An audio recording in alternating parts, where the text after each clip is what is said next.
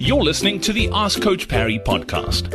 If you'd like to join thousands of other runners from around the world who are getting direct access to Coach Parry, his science-backed training plans that work, and a community of runners to motivate you and hold you accountable, then head over to coachparry.com/ask.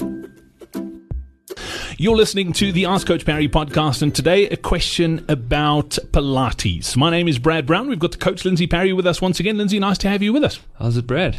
Very, very good. Question from Laura. We have a very big focus on strength training at Coach Parry. We live stream strength classes every single week. We've got a ton of people from around the world who join us for these classes. Laura wants to know, can I substitute some of the strength training that's in my plan and those live strength classes for Pilates? Is it a like-for-like swap? It's not a like-for-like swap. Having said that, there is room for those type of changes. So as long as we are getting in some good quality strength training, because it really is important. So the real difference here is that Pilates is really good auxiliary training.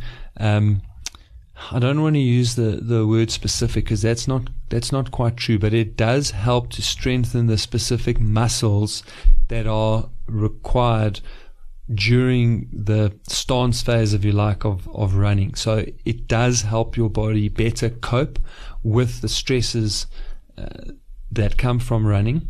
However, in terms of performance, so that's on the injury risk side, and then in terms of performance, as we get older, in terms of reducing our rate of slowing down, there we need more pure forms of strength. We need to really be also strengthening the prime movers. So absolutely, if you are doing, I would say, 3 strength training sessions a week, you would do well to do 2 strength and a Pilates in a week. For example, if you really enjoy the other benefits of Pilates, not just the strength benefits, but the holistic mind side that Pilates also brings to the party, then you might want to, if you only have time for 2 strength sessions in a week, is to every second week substitute one of the strengths for Pilates, and then in the other week you do two full strength sessions, something along those lines.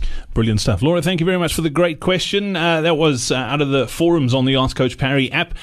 Some fabulous discussions taking place there. If you're not a member yet, you really are missing out. Lindsay, as always, thanks for your time today on the Ask Coach Parry podcast. Cool. Go well, Brad. Hey, it's Brad here again. Thank you so much for listening to this episode of the Ask Coach Parry podcast. Before I go, if you're struggling to get faster, we've got something special for you. All you need to do is head over to this URL. It is coachparry.com/PB.